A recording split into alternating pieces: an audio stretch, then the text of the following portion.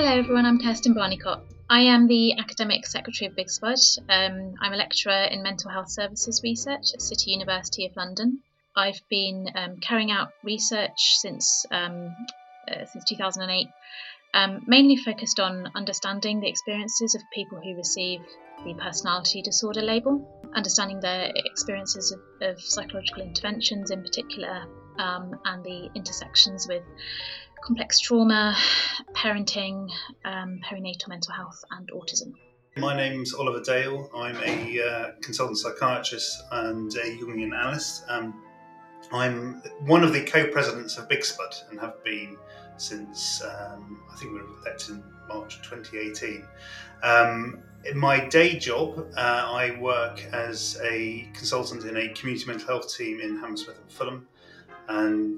But previously I used to be the clinical lead for the personality disorder pathway in West London NHS Trust.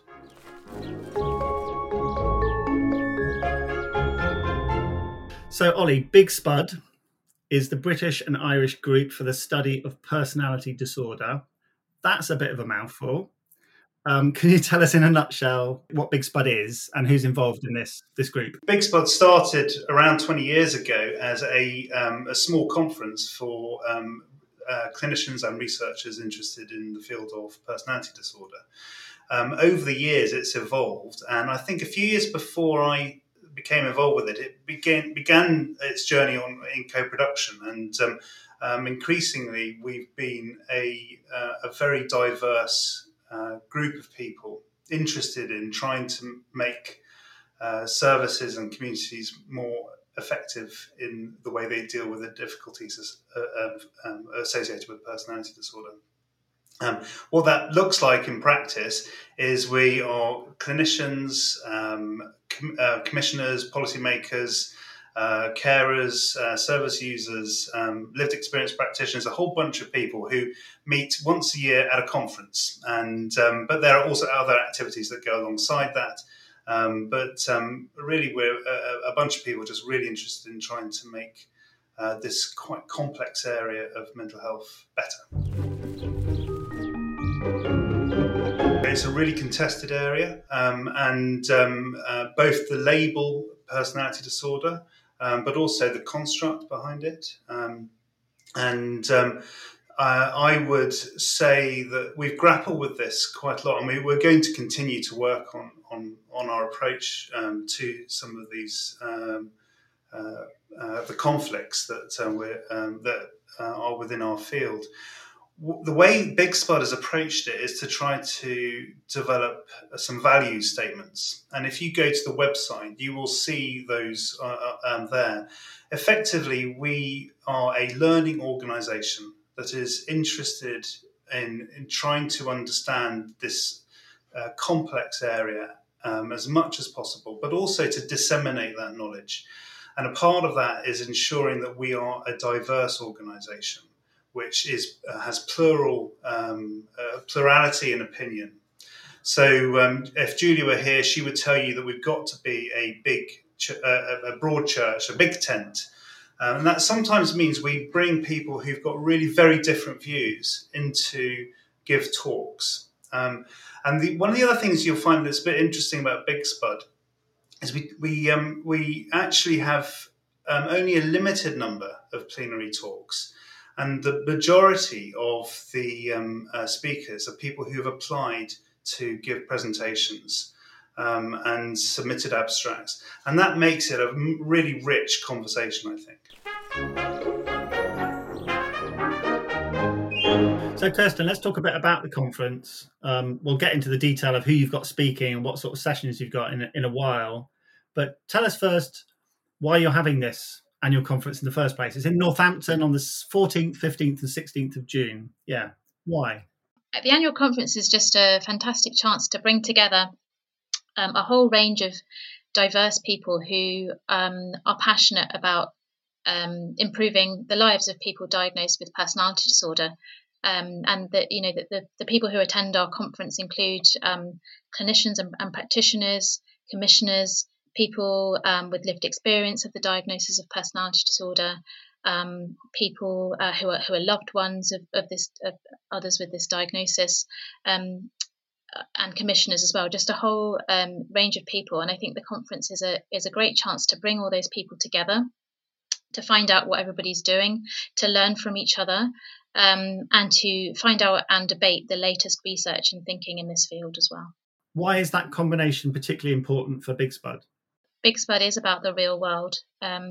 It's about understanding people's day-to-day experiences and trying to make that better and trying to make services better in the real world. And I think that does attract a whole range of people. And as Ollie said, we also it's an important part of our values to include a whole diverse range of people from different walks of life, different experiences and different viewpoints. So that's something we actively try to promote as well. It inevitably involves, in this particular area, dealing with inequality.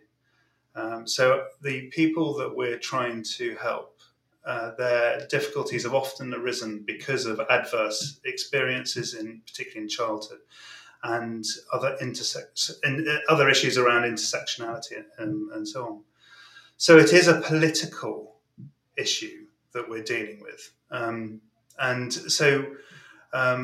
As a membership organisation, so we do rely a lot on our members helping us think about how to approach things. So one of the things that Julia and I wanted to do when we took over as co-presidents was develop our executive more, so that it was more organised and more representative. And the other thing we wanted to do was interrogate this label more. And in doing so, one of the biggest issues, obviously, that a lot of your listeners and followers will understand is around these two words, personality disorder, and how contentious they are. And so one of the things that we want to do is to really open up, what are we going to do about this? Because actually, if we think about our desire to be diverse, those two words mean that an awful lot of people don't come and don't engage with us. And so in actual fact, a lot of the conflict happens outside of the conference. And that's not that helpful. It's not good for us because we don't learn as much as we could, and it's not good for other people because they feel excluded. So I think what you will also see in this conference is us, again, trying to really grapple with this problem and move from a place of thinking about it and talking about it into action. Let's move on. Let's talk a bit about the actual speakers and how the conference is going to be organised in terms of sessions and talks, etc. So, Kirsten, do you want to go first? Do you want to sort of highlight, 2 or 3 speakers that you're really looking forward to hearing from? Sure. I think I'm particularly excited to hear from Dr. Colin King. He is the lead of the Whiteness and Race Equality Network at the University of Oxford, and he's also the head coach for the Black and Asian Coaches Association. And he's leading some really important work, examining issues around diagnosis and race from the perspective of what it means to be white as well as what it means to be Black. And he brings his lived experience of these issues as well. So he's really going to, I think, get us to think critically about the mental health system and how it interacts with racial identity and with racial inequality, and how that relates to the construct of personality disorder. So I'm really looking forward to that, and we've got a number of other talks at the conference as well around a similar theme, which I think will tie in really nicely. And I'm also really excited that we are going to be hearing from Thanos Karatsias and Martin Bohus. Thanos is a professor at Edinburgh Napier University, and Martin is a professor at the University of Mannheim. And they both specialise in the area of complex post-traumatic stress disorder. So Thanos will be, he's a sort of a leading figure in understanding complex post-traumatic stress disorder, which is a new diagnosis in ICD-11. And he is going to be talking to us about the interrelation between the construct of complex post-traumatic stress disorder and the construct of borderline personality disorder. which I think is going to be really important to think about now that this diagnosis is coming into ICD-11. And then Martin Bohus has decades of expertise in both research and clinical work with people with a diagnosis of borderline personality disorder who've experienced trauma and are experiencing PTSD. And he's done some internationally leading research in how to help people address their PTSD symptoms in a way that is safe and relationally containing and effective. So I think it's going to be really, really interesting to hear from him as well. How about you, Ollie? What are you looking forward to? So I'm going to just pick up two. I have to say, when Kirsten and I were speaking with Julia about all the plenaries and the rest of the programme, it was really quite exciting to see what we got lined up. But there are two I just want to mention. You never quite know where a speaker's going to take you, but I can so I'll tell you why I have invited them. So the first is a double act. So Melanie Ball and Fiona Thompson, both lived experience practitioners who work at CNWL NHS Trust. So I once heard them give a talk at the International Democratic Therapeutic Community Conference that we held at the Castle Hospital way before COVID, a few years ago now. And they did this amazing piece where basically it was framed as a letter between two patients in a therapeutic community and how they were able to help one another in their journey through the treatment. And it really it sent shivers down my spine. So that's that's going to be, I think, one of the highlights. Some of you will have heard Mel and Fiona speak before. They really are excellent speakers. The other one that I'm really interested and excited about is Andy Bell. So Andy Bell, you'll know from the Centre for Mental Health. He's done a lot of work on all sorts of different things. But I've asked him if he would talk about the Mental Health Act. So some of you will know that this is going through. Well, I think it's being written as for the revised version, the next version of the Mental Health Act is being written by the civil servants at the moment. And I think this is a really fundamental bit of work that's going on that we have to engage in. So the Mental Health Act effectively enshrines an ethical approach to how we treat and work with people who are struggling to engage in our communities and in our life, in their life as well. And basically, it's really important that we find a way of finding a legislation which is, I think, it needs to be much more humane than it currently is.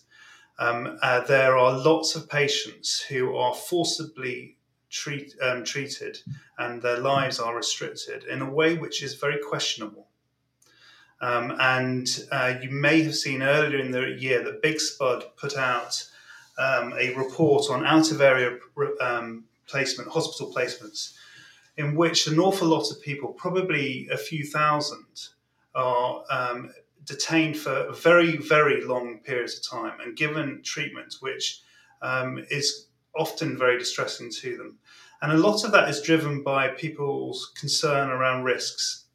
And I think this, Keir Harding will also talk about it with Holly Berrigan in one of their sessions. There's a way in which risk can escalate intervention in a way which becomes very destructive. And at its heart is this Mental Health Act. The current act gives doctors an enormous amount of power. And part of the dilemma for the doctor is when there's a sort of expectation to use it. And so a lot of doctors are quite frightened that they will become blamed if and when things go awry. And so there's a sort of an aversion to treating people in the community when there are lots of risks, because it does end up in inquiries and what have you. And the So there's something quite complicated that us as a community and us as a society need to engage with here, and it will all get boiled down into what happens in that act at some point. So I'm really excited to have Andy come, because when I'm also picking and inviting speakers, I'm afraid to say I'm often doing it because I'm interested. I want to know what they're going to bring. And Andy, I'm sure, will teach me an awful lot about this area.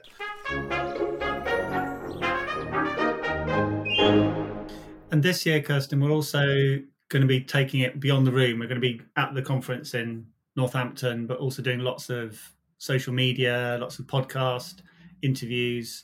So I guess there'll be an online audience as well. Why is that important for Big Spud?